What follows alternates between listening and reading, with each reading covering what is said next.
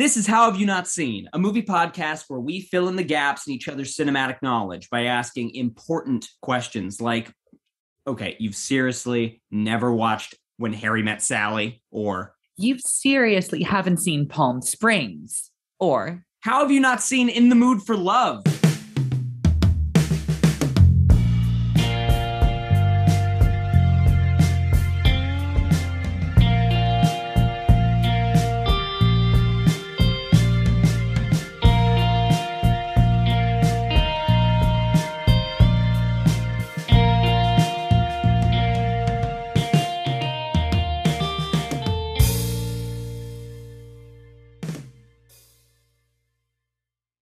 Welcome back, everyone, to How Have You Not Seen and the end of Love Month. I am your starry-eyed co-host, Carson Pence.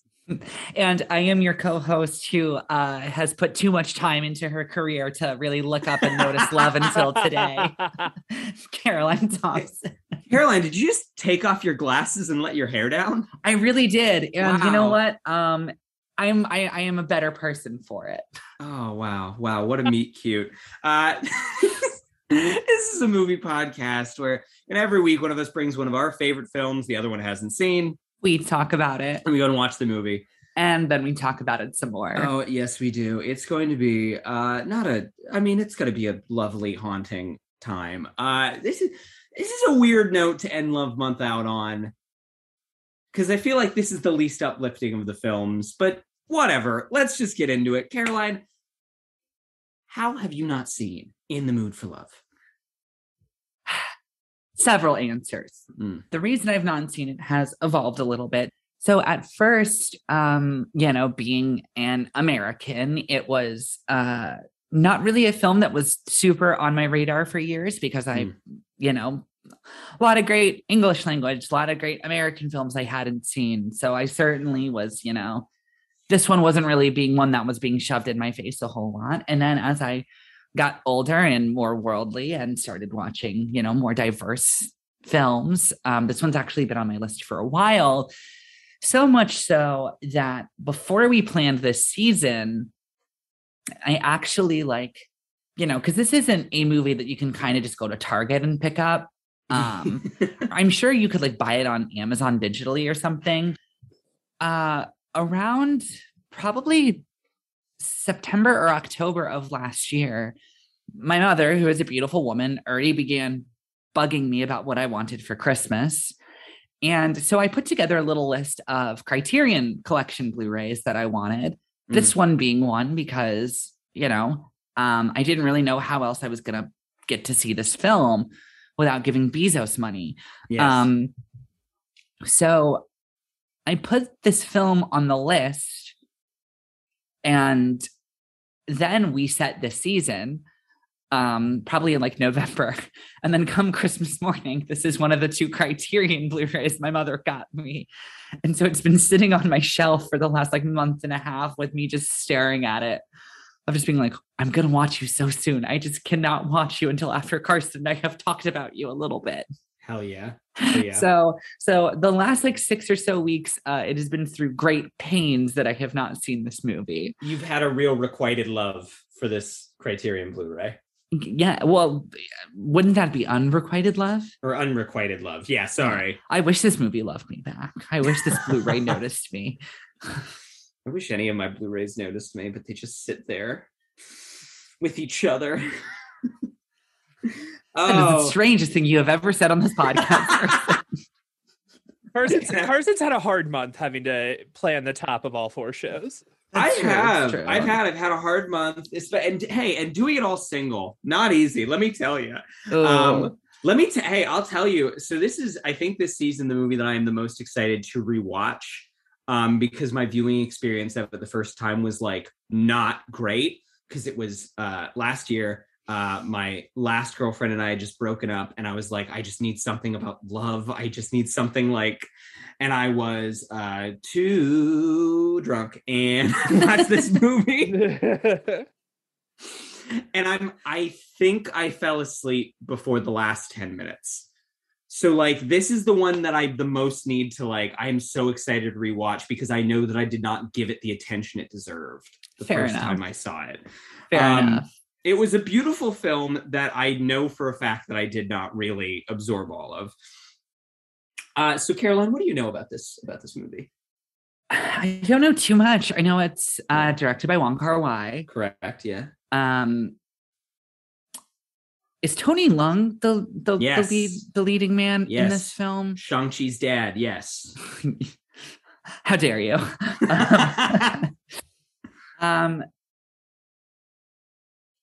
Honestly, that's really it. I mean, I obviously know it is, and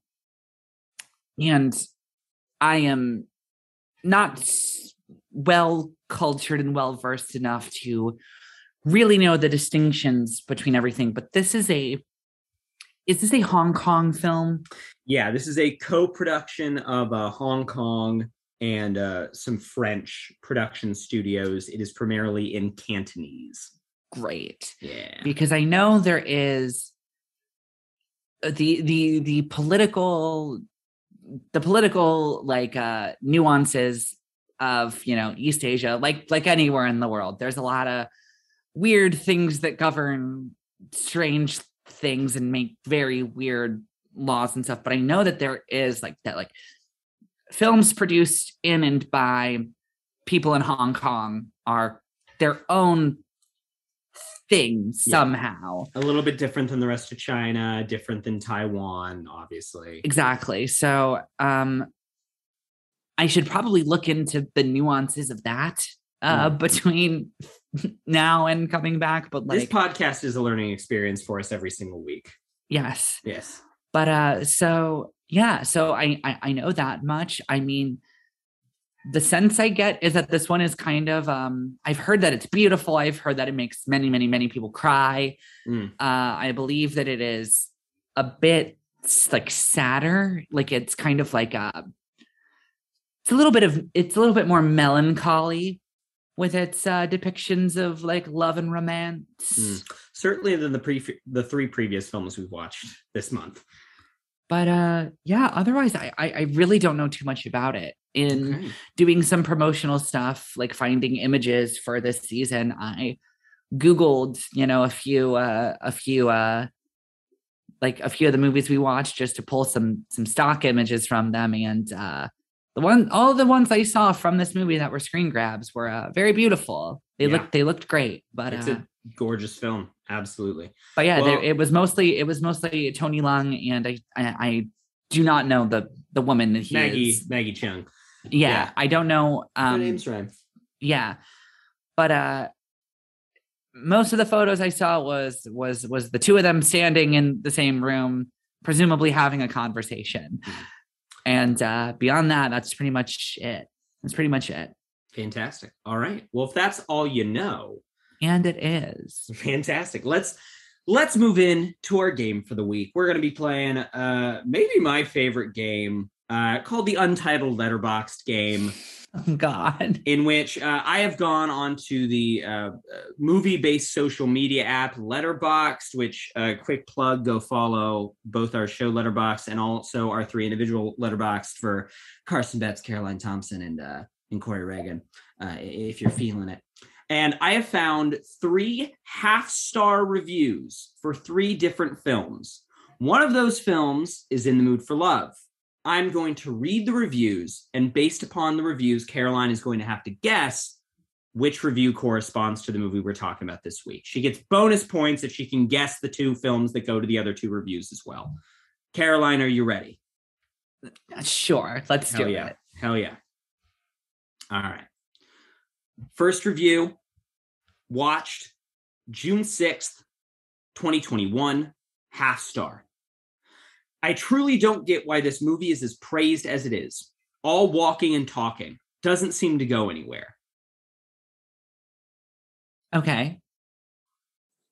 Half star. Reviewed September 29th, 2021. I've outgrown this. Oh, wow. Okay. Isn't that a good review? Watched July 14th, 2021 half star. If she was gay, maybe she would have been happier. I love that. I'm going to say the third one is this film. If she was gay, she would have been happier? Yes. Do you have a guess as to what the other two are? I think the first one's one of the Before trilogy. Is that correct? Do you have a guess for the other one? Is it When Harry Met Sally? All right. So Caroline, this is fun. You got all the movies, but you got each one. You goofed which one goes to which was really? The trap I laid. I knew that this would work. I knew it. Damn. The first one, the I truly don't get why this movie is as praised as is a Walking and Talking. That is When Harry Met Sally.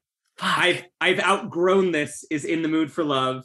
And then if she was gay, maybe she would have been happier is Before Midnight. To that individual, I'd like to say, go watch a little film called But I'm a Cheerleader, is what I would say. Interesting. Okay. Yeah. So you got all the movies. You just you put them in the wrong cup. Damn. Yeah. No. Damn. That's got to be the first time that's ever happened. Oh yeah. Producer point of clarification, because we said we wanted to score every game this season, and this is the first week this has come up. Does Carson get a point because he tricked you and you didn't get the film? Oh, do we want to turn Letterboxd into a competition? I mean, let's do it. I thought that's what you said last season. Okay. I think I get 1 point. 1 point. I'll take my one. 1 point for you. But also that's probably good because we are a month now into the season and Carson has had zero chances at getting a single point. So we can give him a point for this. Yeah. Well, he got one last week for Laura Dern. So Carson's currently up 2-0. Fuck. Damn. You'll probably get a point for recasting, I'm assuming, for When Harry Met Sally, but we'll see. Take your drink. We record these out of order. Yeah, there it is. Oh, welcome back. Welcome back. Welcome back. Are y'all ready to go watch the movie? I am. Yeah, let's do it. Oh yeah, let's do it. Gonna boot up that Criterion Blue. Finally.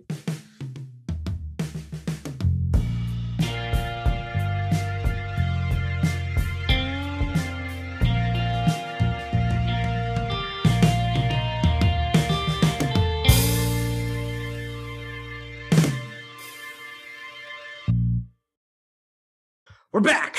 We are back. Back from 1960s British-controlled Hong Kong. Caroline. Yes.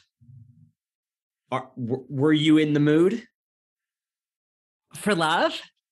Yeah. Yeah, I mean, are you asking if I liked the film? Yes. Okay, then yes, I was in the mood. Okay, good. I was in the mood for more love when I sat down to watch this movie than this film ended up giving me. Yes. Yes, that is I talked about it in the first half, but given it was the first time I watched this and I really did not give it the respect it deserved, and it in turn said you're not going to get what you want out of this movie. Yes. But to revisit what I talked about my initial watch of this is the thing I realized is I watched all the way to the end. The end is just so fucking bleak. And abrupt. And abrupt that I think that my brain, for the sake of maintaining my sanity at the time, just kind of like erased it from my memory.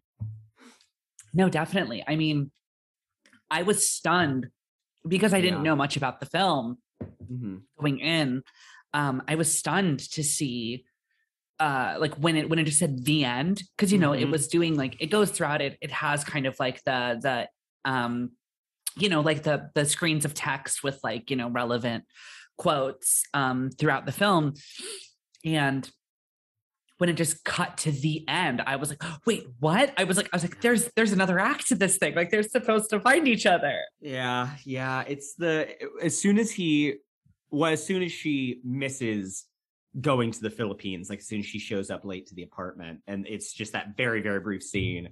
Once we got that, I went, oh shit, no, I know what happens in the end of this movie. I was like, I remember now. Oh no.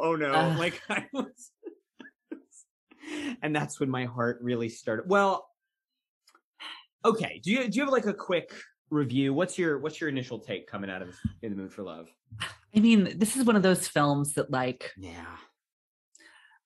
my whole take on this is just like, what the fuck do you want my opinion for? Yes, like, yes. come on. Mm-hmm. Like, yeah. Like, I don't know. There's this thing that like, there's this thing I experience when I watch like really just like foundational films, like films that are like, just like really like era or genre or like whatever defining, that are just like kind of considered these like singular masterpieces, where it's just like, I watch them and I'm just like, yeah. Like, yep. I mean, because it's one of those things where it's like the last one I can think of, the most recent one is a few months ago. I watched like Clea from 9 to 5 pretty for the first time, which was probably about like 3 or 4 months ago at this point. And it was one of those things where it's like, I sat there after the film and was like, what is my take on this film other than it's a masterpiece? And I just kind of sat there and was like, yep. And I didn't even rate it. Like, I didn't even give it the 5 stars on Letterboxd. I just like rated it as watched, hit it as liked. And like, I think my text was just like, glad I've seen this, because it's just one of those things where it's just like, I don't know, like, what do you want me to say? It is, I finished, rewatching this last night, and my roommate, I was in the midst of watching another film for this podcast that we're going to talk about in a couple of weeks. But I'm in the middle of that. And then my roommate comes back from work. And I was like, yeah, I part of me is like a little worried about the podcast tomorrow. And she was like, why? And I'm like, because I just finished In the Mood for Love and I kind of have nothing to say about it. And she's like, what do you mean you have nothing to say about it? It's incredible. And I'm like, I know. And that's the beginning and the end. Like, I'm not Pauline Kael. Like, I don't have the right. And this is like nearly smart enough to like accurately give this film the respect it deserves. No, exactly. And that's the thing, is it's like we talk a lot about like the Spider-Verse / Matrix problem, where it's just like, a film blows your mind in such like in like such a singular way that you're just like, well, I can like talk for hours about like what I got out of it. But it's just like with this, like, this is like a cut above, this is like beyond that. I think we just have to start calling this the Wong Kar-wai problem, where it's just like, it's not even that like, oh, it is a film that is so good. It's just like, it is a masterpiece. And it is like, it is just a foundational piece of the medium. But like overall, like the thing, it's fucking beautiful. Oh God, it's so pretty. It's like, I obviously knew that it wasn't like a comedy or anything like that, but like, the film is called In the Mood for Love. I was expecting there to be, at least like a resolved ending. And it's just like, it's such like a beautifully lonely film. It is. It's it's so sparse. Yeah. Both in terms of like the cinematography, like the very specific choices to kind of box all the characters in all the time. Like, you're always seeing them like in corners or on the edge of something, or like within 3 different door frames, like everyone is so boxed in, like between that and also just how sparse the actual narrative plot is, and how intentional every single scene feels, how short it is, and how to the point everything is. It is the least, like, I would never want to watch this movie with a romantic partner. This is like, it's a very weird ending to Love Month, because the other 3 films we've talked about are all like great, like, yes, watch this with your significant other, like, that these are great. This one, no desire. It is the least romantic romance, right? Well, no, but that's the thing that I was thinking about last night, is like, this is very like capital R romantic, in that like everything is very like imbued with emotion, and it's very much about the the emotional resonance of like what is going on is very important to not just like the characters on screen, but like how the film like works, like how it's shot. And like, it is very much about instilling like a very intense emotion into you, but it is very not like romantic, in that like it is a film about people falling in love and having love. Yeah, and it warms your heart and makes you feel nice, because it's just not. And it is very, very, very, I mean, you hit on it so well with your talk about like how it's shot, in that like it is simultaneously a film that is so claustrophobic in terms of like how close you are to everything and how close everything feels to one another, while still never, ever having like a shot where like the two characters who are feet apart are both looking at each other where they can see each other and like framed in a way where we can see them. Yeah. You know what I mean? Like, yeah. It's it creates this just like incredible, like, you know, like this incredible sense of like distance and space and like just like disorientation almost, in that like he shoots the actor so close up. Like he's very, he's very purposeful about like showing you like how small some of these spaces are, you know, like these rooms are small, like they're overcrowded with their neighbors and like the people that they're living with and all of that stuff. And he shows you how small the spaces are, but he still somehow manages to like strand each character like seemingly like a world away from the other one, which just like that disconnect is just like that cognitive dissonance it like puts in you is just astounding to watch, and like creates that sense of loneliness in a way that just like, I don't fucking know. It's like we talked about this with the before movies, how it's like it would be really easy. I was just thinking about that. Yeah. Yeah, like it would be really easy to like, you know, like to show them how lonely they are by like stranding them in these giant vistas and like having them like walk around the city all by themselves for like an hour while like it's pouring down rain, and like we're getting sad music about like, look at how lonely and sad they are. They could be making like sad faces and giving beleaguered sighs and all of this, just like, you know, and like pulling at their hair and doing all of this like, I'm so lonely, like overacting. But like the fact that it's just like, no, like we are just never going to let you see this person like within like proximity to where they could, like, you know, physically they could reach out and touch somebody, but like we are going to just shoot them in a way where they are fully alone, even though they are so close to one another. And we're just going to watch as they kind of fail to do anything to change the situation over and over and over and over again. And like, that's loneliness, pal. And like, fuck, does it work? Yeah. It makes, because you're just given nothing, because you are so, and it is kind of like it borders almost on impressionistic, this film, I think, because it is so fully bought in on this movie is from the perspective of these two characters and every other character doesn't really matter. Like, I mean, it's right. It's like it's kind of the most obvious choice in the world, but it is really powerful that like you never see the faces of their significant others. You never see the other husband and wife.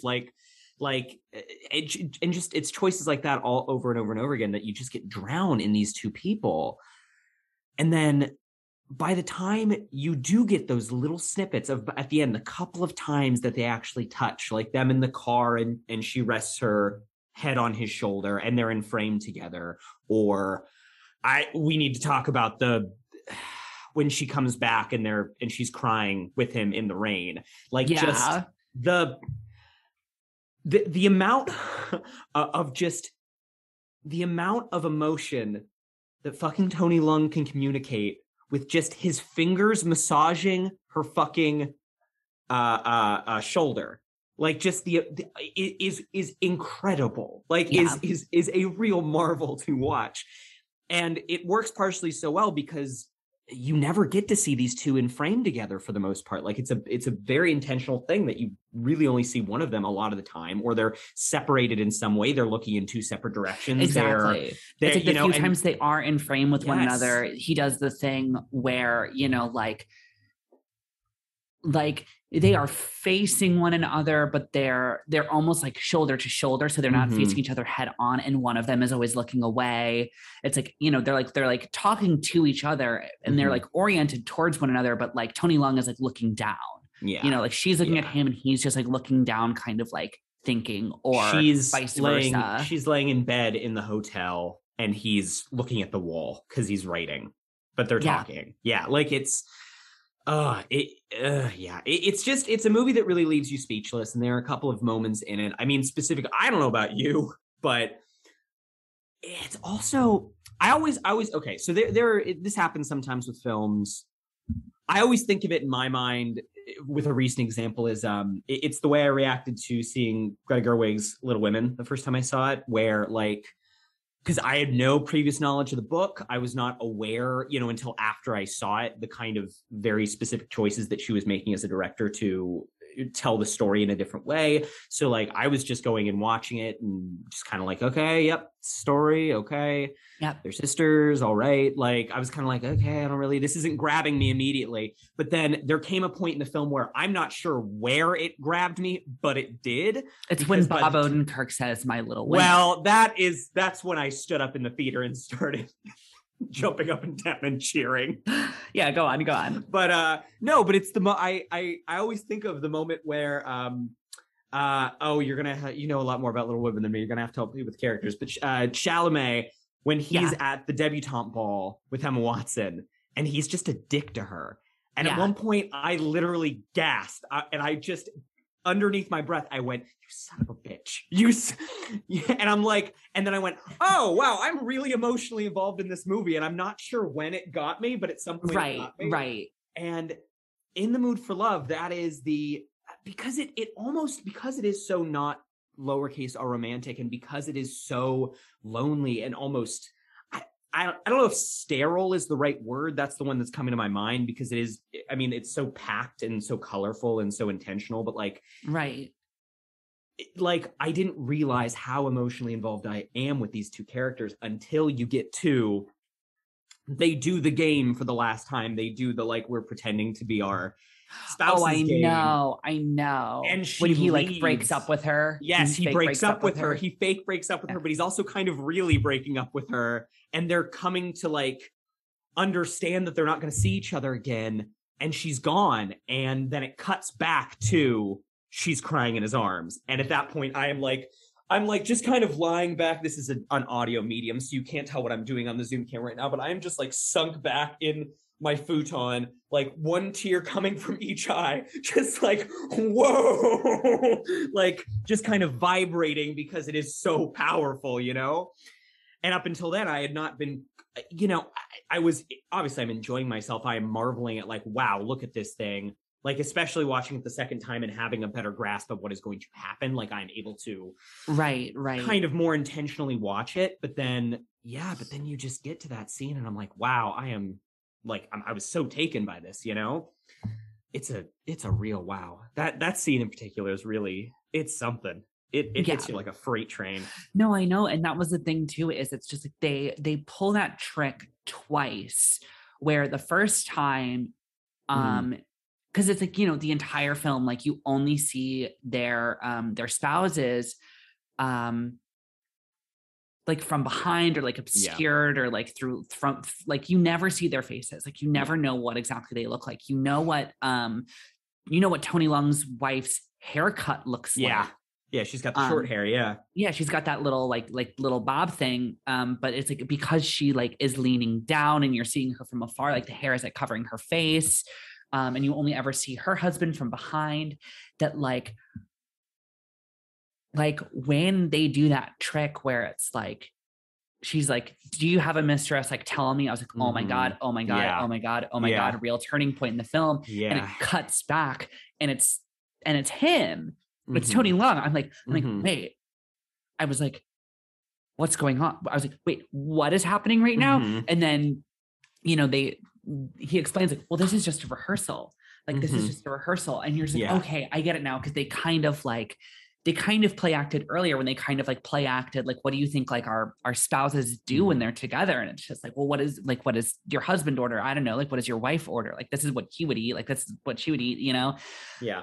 And like later when they do that rehearsal and then they pull the same trick again in that scene that you're talking about, where it's like, you see them like breaking up and he's just like, it's okay. It's like, it's okay. This is just a rehearsal. This is just a rehearsal. And it is kind of that thing of like, kind of like you said, it's like, he's kind of doing it for real. He's kind of not. And it's kind of that thing of like, because we don't really get context. Is it like, is this him like play acting, like, well, this is what your husband's gonna say when you like confront him about this, and like after a while, like you guys are gonna have to have this conversation, like when they come home, like we are gonna have to have this conversation, or like, you know, and it's just that thing of just like it's all so ambiguous. And I think it's really interesting too that like the only time they really get emotional, like really like over the top, like very upset with one another, is when they are play acting what they would say to another person. Yeah. And so it's like interesting to me. And I think I just have to sit with it a little bit longer before I can like really be like, oh, like this is what it's getting at. But like I can't help but notice that like throughout the film, like they are very composed, like they're sad, like they're clearly like they're quiet, they're sad, they're withdrawn. But like they're very composed. Yes, exactly. Very despondent. And the only time they like let themselves have these like big emotions is, or maybe not even let themselves is the right word, but the only time like those things do come up and the only times those things do bubble up to the surface is when they are quote unquote rehearsing. Until the end when she kind of realizes like, oh shit, like he is gone for good. Like he's actually going to the Philippines. Yeah. Just shaking my head like, whoa, you know? Yeah. And then like too, when she comes back, like it was so devastating to me when she comes back to the apartment where she used to live and was just like, oh, like, does anybody live next door? And she's like, oh yeah, I don't really know them. Like they moved out. Like, yeah.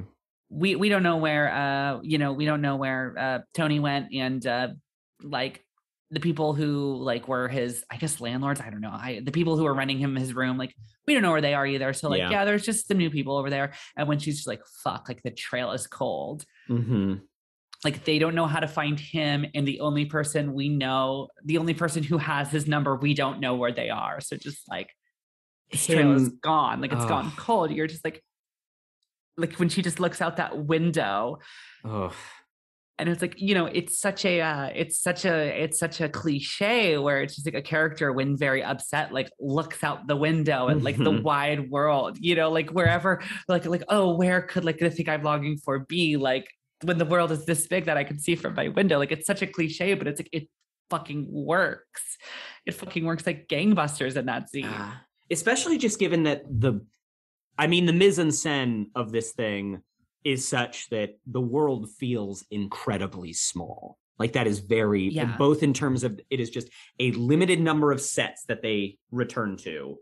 And then also just the cinematographic choices that are being made that we talked about earlier, that, you know, they are just, people are in corners, they are in crowded frames, they are in like, there's like 2 offices that you go to twice. And then there's the hallway outside the apartment and the street next to the hallway. And that's kind of it until the end of the movie. And it makes like the idea of a character looking out a window feel really incredibly important, because you've gotten so little of the idea of there is an outside space to this. There's something going on outside of this tiny world. It's why the ending of him going to Angkor Wat he feels so unmoored. It feels almost like it is something that is happening outside of the film when he puts the secret in the wall. Like it gives it a mythic weight to what he is doing.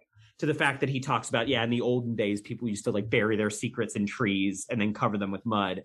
And then him going to this totally new exotic location and actually seeing, and then you getting to see the hugeness of it all at once. It makes it feel mythic. It makes it feel like now he is taking part in something that is not personal, but rather like it's something that it's like fucking biblical, you know? It's just so huge.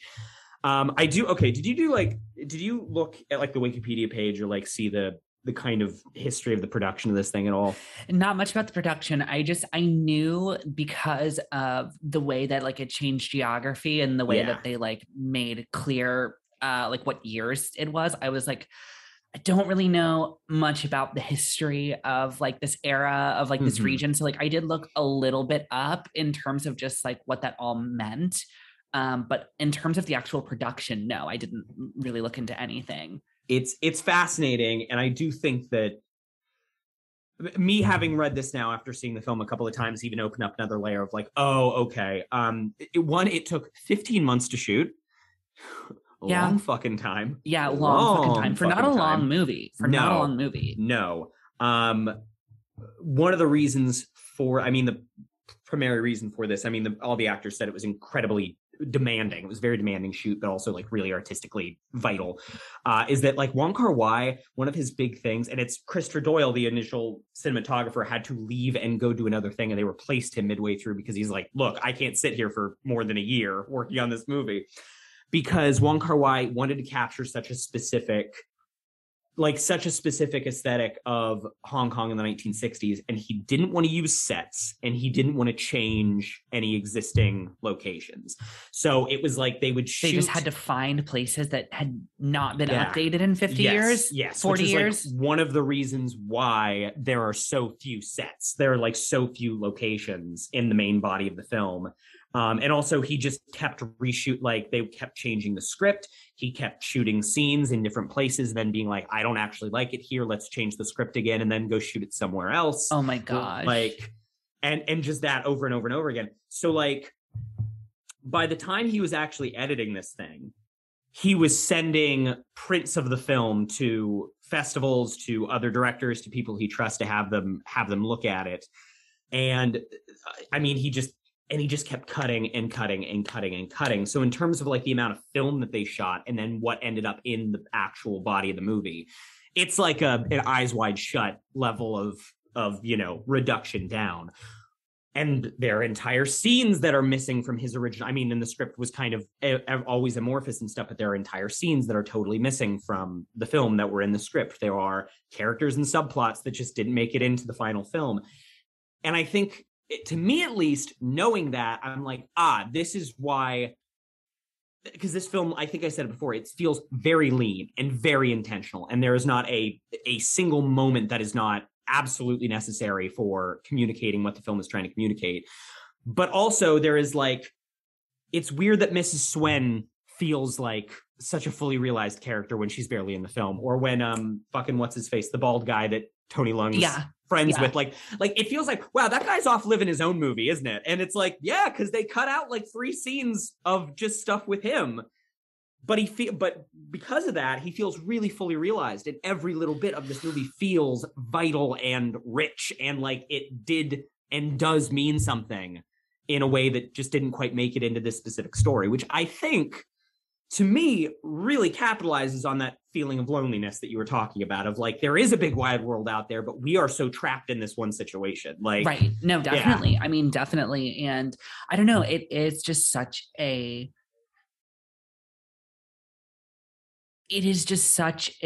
film that even before, like, it takes so long for you to like really be like, okay, like I'm here, like I get it, like I'm with it, like, but also from like the moment it was just like, it was late at night and they're like, you're going out late, and she's just like, I'm just going to get like to fetch some noodles, and she has her little thermos, and it's just like her walking in the street by herself. I'm just like, it's that thing of like, it's like, cool, like I am already on this wavelength. Yeah. And then like it takes you another hour before you're just like, you're like, okay, I've been on this wavelength for an hour and I'm now like locked in, but it's just, it's like, I've been here. I don't know what I'm trying to say.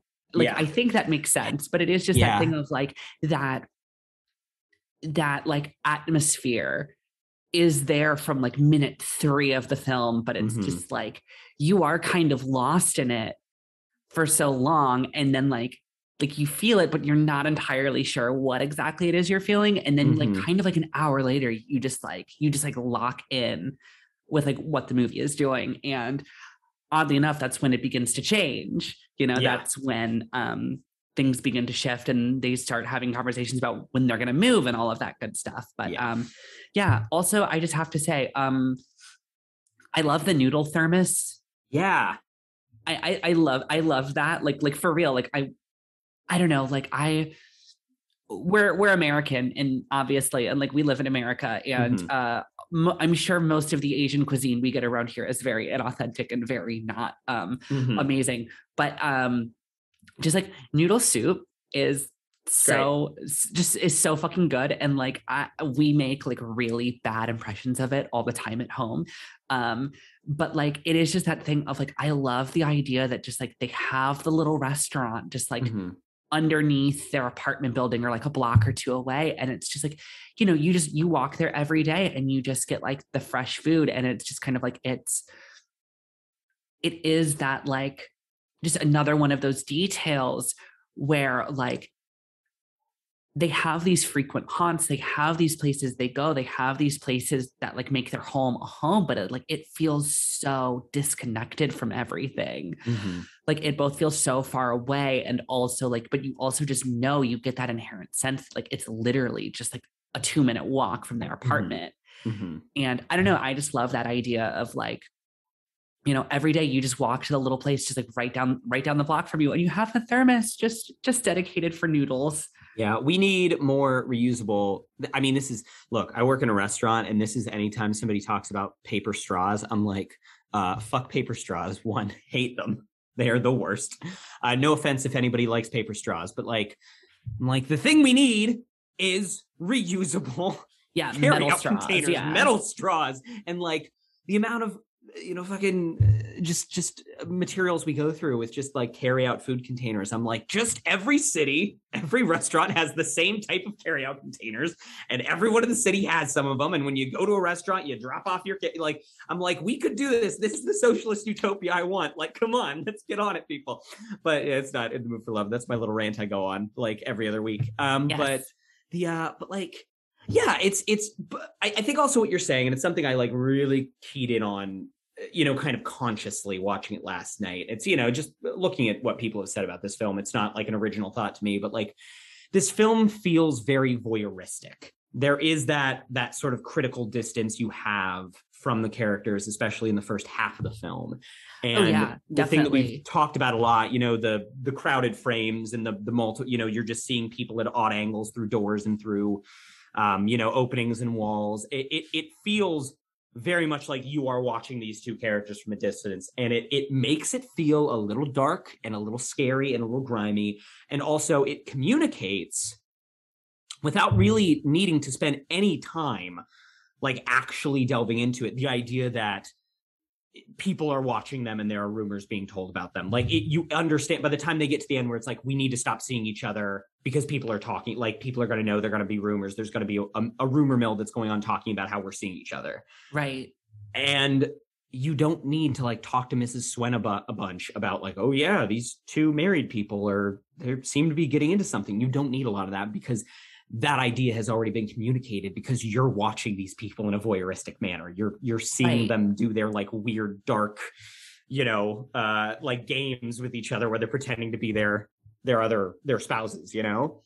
Yeah. And it's like alongside that, it is this really interesting thing too, that it's like, I don't know, I feel like, especially in a lot of like American studio films, it's like, how do we get people to like relate to these characters? It's like, well, what if we make everything so broad and so general? And it's just like, what if like the characters just experience the most basic emotions in the world? And what if they experience like the most like, just like, oh, like I saw a text message from my husband that says like to another woman, and that's how I found out she was cheating. And now that I found out, he was cheating, like now I am sad. You know what I mean? Like, what if it's just so broad and so general? But it is this thing of like having that distance makes it feel so much more real in that sense of like, no. Like, this is not happening to me. This is not like a big universal story where I am supposed to like map this one-to-one onto like my own experience, or map this one-to-one onto something like we've all been through this exact thing, right? Yeah. But instead it's like we are viewing them from that distance, and because it is so specific, but you are then watching these people experience these extremely like organic, real emotions that are also like heightened and conveyed by the way that like the film is constructed, but also just that thing of like it is very specific, and you are kind of like, yes, you are kind of like, these characters are not existing for you to watch. You know what I mean? Like they are not putting on a little play for you. Like they are, like in real life they are, but like, this isn't a, you know, like a one-to-one analogy, morality play that you're just supposed to like map things onto, that just like, it makes those things so much more devastating because you just see them reacting so like profoundly but so smallly, and you're just like, yep, I've been there. Like I've experienced that exact thing. Like I haven't experienced these circumstances in any way, shape, or form, but I have like had that emotion on my face, and like that fucking hurts. And like and it's these emotions that are kind of unnameable and indescribable. Like it is so, I think you were talking about like the ambiguity of so much of the film earlier, and I think so much of that is due to the two lead performances, that like you do see a thing on Maggie Cheung's face and you're like, I can't name that, but I know it. Like I don't know what that emotion is. I can't, it's kind of like, it is a thing that sounds almost like an insult, like how, you know, when you talk about actors a lot, having a master's degree in acting, thing you talk about a lot humble brag. Humble brag is clarity, you know, is the clarity of a performance, how like, you know, how well you can, without demonstrating your emotions, how well you can get across what you are feeling and what it is you're trying to do to the audience. And I was thinking about that in relation to these two performances, where I'm like, so often the thing that I'm looking at on their faces, I'm like, I don't fucking know what that is. Like, I am here for it. Like I am being really pulled along by it, but like, I can't put my finger on exactly what is going on in Tony Leung's eyes right now. Right. And I mean, it's genius. It's brilliant. I mean, it's not like these two performances haven't been fucking lauded as they should be, but like, yeah, it is so much more human that you can't exactly map yourself onto. Well, and I mean, it's just like, I don't know, and again, this is not only like a, you know, a American versus like, you know, foreign, like Hong Kong thing, but like, it is that thing where it's like so much of American films, like they like portray depression as kind of like this aberration.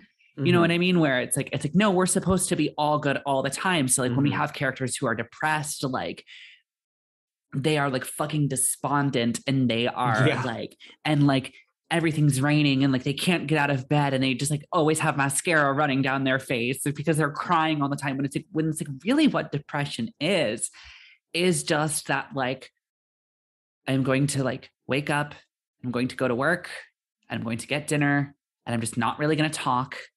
And I'm just going to kind of like, I'm going to be polite and like palatable for everyone around me, but I'm just not going to like engage with anything.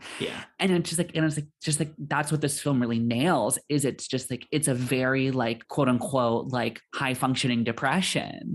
That like, of course these characters would be going through, when it's just like, when their fucking spouses are like cheating on them. Or cheating on them with each other. And it's very difficult for me to pinpoint, even having watched it twice. Like, I don't know that there's a point in this film where it's like, and now they are in love. You know, like that's really definitely not what this thing's getting at. Definitely. But like the thing that it communicates, that we've talked around it a bit, is that, you know, it's just that them falling in love does not fix their situation. It kind of makes it worse. It's like, I mean, now I have all these feelings for this person, and it's the, what would people say? Like, how does this change my relationship with my spouse? I mean, especially for Maggie Cheung, just given that, you know, I do not know the exact, you know, social system of like, I don't know the exact like gender-based social system in 1960s Hong Kong. I can guess that if it's anything like 1960s America in any way, that the idea of a woman cheating on her husband is not going to, like, people are not going to like the woman for that very much. Right. So like they have this like very real, you know, the kind of the social stigma that's there to get them anytime, you know, and again, you don't need a scene of them talking about like, well, if you left your husband for me, people would say X, Y, and Z. You don't need it. It's there. It's communicated. It's part of the texture of the film. Yeah, it's God. I mean, it's brilliant. I'm glad we did it. I do feel like I'm just not doing it justice. Well, I mean, I feel like, I look, this is when we are going to lean back on the premise of the show and just be like, look, like this is my first time watching it. And if you're here for this show, if this is your first time watching it, hopefully you're experiencing something similar. I think it is a work of art that is intricate and complex enough that like, I don't think anybody's really cracked this on their first go. I don't know if anybody's really cracked it since, but like, it's just that thing of like, look, if you are listening to a first watch podcast about an incredibly important, like foundational masterwork, and you're just like, wow, these fucking rubes didn't have my fucking dissertation. Like, right. Like they don't have my dissertation notes after one viewing. I mean, I guess sorry about it, but I mean, and I mean, you were talking about like the gender-based politics, and it is that thing where it's like, I think one thing that communicates it so effortlessly and something that like I latched onto like 25 seconds into the film. Yep. When she's just like, okay, and like, I believe the third line of the film is like, my husband's name is Chan. Like it's her. Like she says something about how she wants the apartment, and then the landlady like alludes to a fact that like, she's like, okay, well, like I don't even remember what the line is, but she just goes, my husband's name is Chan, and then it's like, okay, cool, you can get the apartment. And it's like, boom. I'm Mrs. Swen. Like, what's your name? My husband's name is Chan. From like minute fucking like, or second like 20 of the film, you're just already on that wavelength. Yeah. I was just like, okay, cool. Like, I don't know where this film is going. I don't know like what the story of this thing is going to be, but like, even like without consciously like thinking about it, you're just like, okay, like this is an independent woman in a world where like an independent, like spirited woman. A girl boss, one might say. Sure. But yes, this is a girl boss in a boy boss world. But in a world where she has to be married to somebody, in a world where like, I figured, because she said my husband's name is Chan, and then I was like, okay, my first thought is like, I don't know if she's lying, because I don't think we've even cut into the apartment at this time yet. I think we might still be viewing the exterior shot at this moment, but it's like, I don't know if she's lying, but like, I get it. Like, I'm there. And then it's like, when we find out that like Tony Leung is also married, for like 2 seconds, just because I knew they were the lead, I was like, is this a weird thing where like, they're not actually married, so they can't live together, so they rent apartments right next door to each other, and then like they introduce themselves to one another. I'm like, oh no, okay, so this is a story about how two married people fall in love with one another, and it is, but it's not the two married people I thought it was going to be. Which I think is like such a great twist, like, because like you get that first like 10 minutes, and I'm just like, okay, like it's a very lonely film, very kind of like sad spirited film. They're going to meet each other, and then like they're going to like form this relationship, and then they just start talking about like there's just that moment when it's just like oh, where's your husband? And it's like, oh, like he's out of town, like I haven't seen your wife, like where is she? And I just go, oh no, late. I was like, oh no. And like two of these married people did fall in love, but it was not the two I was thinking it was going to be. It's the brilliant circuitous way that I've already talked about it, just the way this film chooses to communicate important plot details and important information about its characters. That just the scene in the restaurant where it is one of the, I think if I had to look at it, it's probably one of the longer scenes in the film. The scenes in this movie are not that long, generally speaking. It's little snippy snippets. No, and it's also hard as well to like define a scene, because it will frequently like be in the same location and just jump 20 minutes. Yep. And so it's just like, okay, I know that this is later, but like, was that just to denote the passage of time? Like, are we supposed to kind of like separate these two moments, like, et cetera, et cetera? Yeah. But like one of the longer scene, maybe the longest scene in the movie is their first scene in the restaurant, where they have the entire conversation, and you do kind of wonder, you're like, is this like they're going to talk about these things, and then they kind of fall in love. They start to like, there's a glance, like a knowing glance, and they look at each other, and this is the beginning of their love story. But it's not. And again, especially watching it the second time, I was like, oh man, I know where this is going, and it sucks. But that they have the whole conversation about, oh, your handbag, it's nice. And they're both, it's the beginning of them playing the spouse game, really, because they're both playing a game with each other, but neither of them will admit it until the end of the, right. My wife has that bag. Let's find out where she got that bag. My husband has that tie. Let's find out where he got that tie. And they're doing the thing they do a lot where they're veiling, what they're actually trying to ask in decorum and in, politeness. And then by the end, when she finally admits, my husband has that tie, it's like, oh shit, like it blows your mind. Right. And I mean, it's a thing too that just like is so difficult to pull off, but like really communicates things that are so important, is that like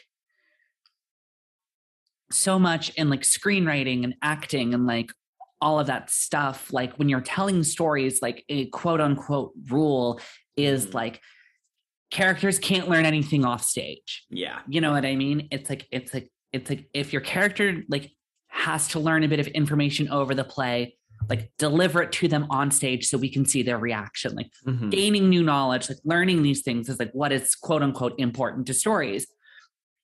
And so it is that excellent thing where it's like, we as the audience don't know that they know that their spouses are cheating, but it's just like that thing of just like that knowledge that like they are actually like so much more alone in this world. Like that is the normal, like that is the thing that they are living with. And it's like the important thing to the story is not that they find out that their spouses are cheating, but kind of that they admit it. Yeah. Like that they admit it to somebody else, and then they start having to live with that. Like they can, it's not like, they're not living with it as a circumstance. They are living with it as like a reality that they are having to experience and disclose. And like they're not denying it. They're not trying to get through life despite it.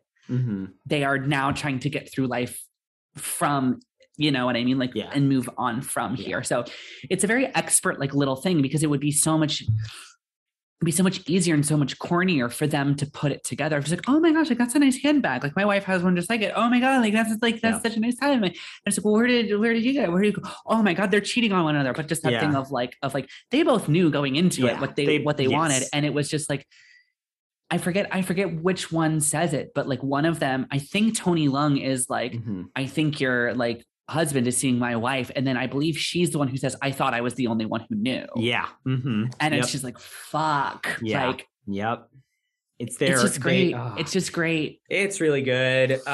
We gotta stop the episode. We're hitting our time here, but it's the Wong Kar, it's the evolution of the fucking Spider-Verse Matrix problem. It's the Wong Kar-wai problem. It's the Citizen Kane problem. It's the reason why my Letterboxd review for Citizen Kane is like, hey, surprise, surprise, Citizen Kane, pretty good movie. Yeah.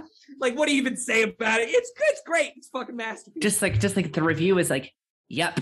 Yeah.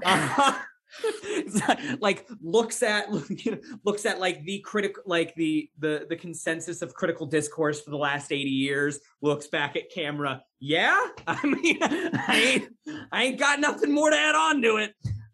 But yeah, it's a brilliant film. I'm glad that we talked about it. Do you have any fucking too final thoughts, Caroline? My final thought is just, it must be remarked that all of her costumes are beautiful. They are very cool. I want literally all of them. I like his so beautiful. I do like his ties. I like all the focus on ties. They're like the cool like 1960s skinny ties. Right. Into that. Very cool. And that's the thing too, that it's just like, like the menswear of the era is very much just like suits from the West, it's very much just like suits and ties, and like collared shirts imported from the West. And like, they are much more fashionable with them. Like he's got the fucking suspenders and the fucking like, I'm not sure if it's a wallet or a pocket watch, because like you never see him take it out, but he's got the chain going from his belt loop to his back pocket. And you're like, wow, that's a fucking smart outfit. But like very like Westernized, where like her outfits are this like amazing and again, I'm not a fashion expert, I'm not a costuming expert, but like from the lay person's perspective,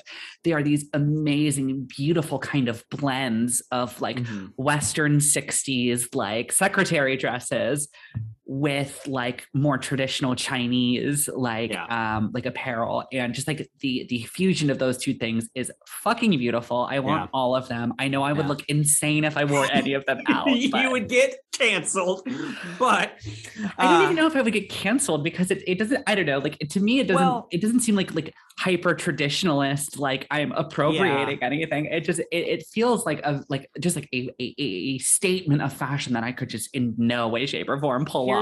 Here's the thing: there is a way to do it, which I think is actually way more, which is a much worse form of appropriation, but also nobody would like get on you for it, which is you do your hair in the space buns and you put chopsticks in it, and then everybody's just like, fucking anime nerd. Okay, whatever. Like their complaint is going to be, God, what a weirdo. Not like, that's a little tacky that you would do that with another culture. Like it's, all right. Well, great movie. Good flick. Wonderful movie. So producer Corey, would you like to tell the fine folks at home, if they like this episode, where they could find us online? Follow us on Facebook, Twitter, Instagram, and Letterboxd at HHYNSPod. And a very special thank you to our patrons. If you'd like a shout out on the show and bonus content, please head over to our Patreon at patreon.com/HHYNSPod. We have multiple levels, all with their own perks, ranging from $1 to $25 a month. As I said, if you are interested in hearing more, please visit patreon.com/HHYNSPod. Great. Thank you so much. And then next week. Yeah. Next week, we've got a fucking treat, I believe. We do. You know, Love Month is over, but that doesn't mean... But we're not going to stop. We're not going to fucking stop. We're not going to stop talking about romance. And so this is great. This is just purely serendipitous. But the way that this shook out is we left next week open for one of our first guest slots. Yeah. Our first guest slot of the season, our first guest slot since the relaunch of the show, our first one in several years.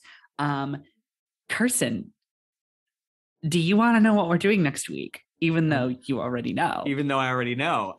Yeah, sure, Caroline. We will be joined by YouTuber and book editor and all around like lovely online personality, Nicole Fegan. Who you can find on Twitter, at least at Nick Fegan, NIC FEGAN. I'm not sure if that's her YouTube username because she just shows up under her name. But anyway, we put to her, we're like, what are some films that like you haven't seen that you feel like you should? Yeah. And she sent us a quick little list, and we were like, oh, that's an amazing little list. Yeah. 4 of these films are, you should probably watch them. But Nicole, how have you not seen Titanic? It is a Titanic miss, and I'm so excited to talk about it. So next week, we will be joined by Nicole, who has never seen the film Titanic. Which, I mean, I don't know.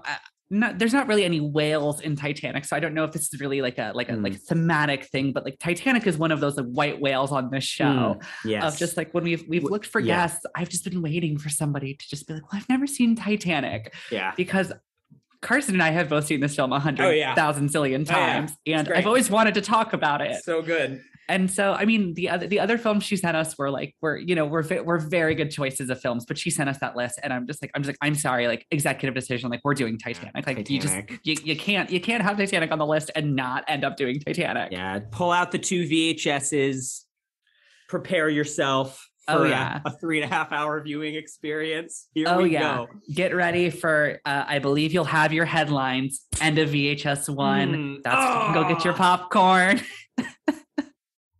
They should have that in the Blu-ray. There should be an option you can turn on that's like, and we have the intermission. Like, there really should be an option where it just like stops on the screen of like, please insert VHS number 2, and then there's a button that just says okay, and then when you click the button, it moves on with the film.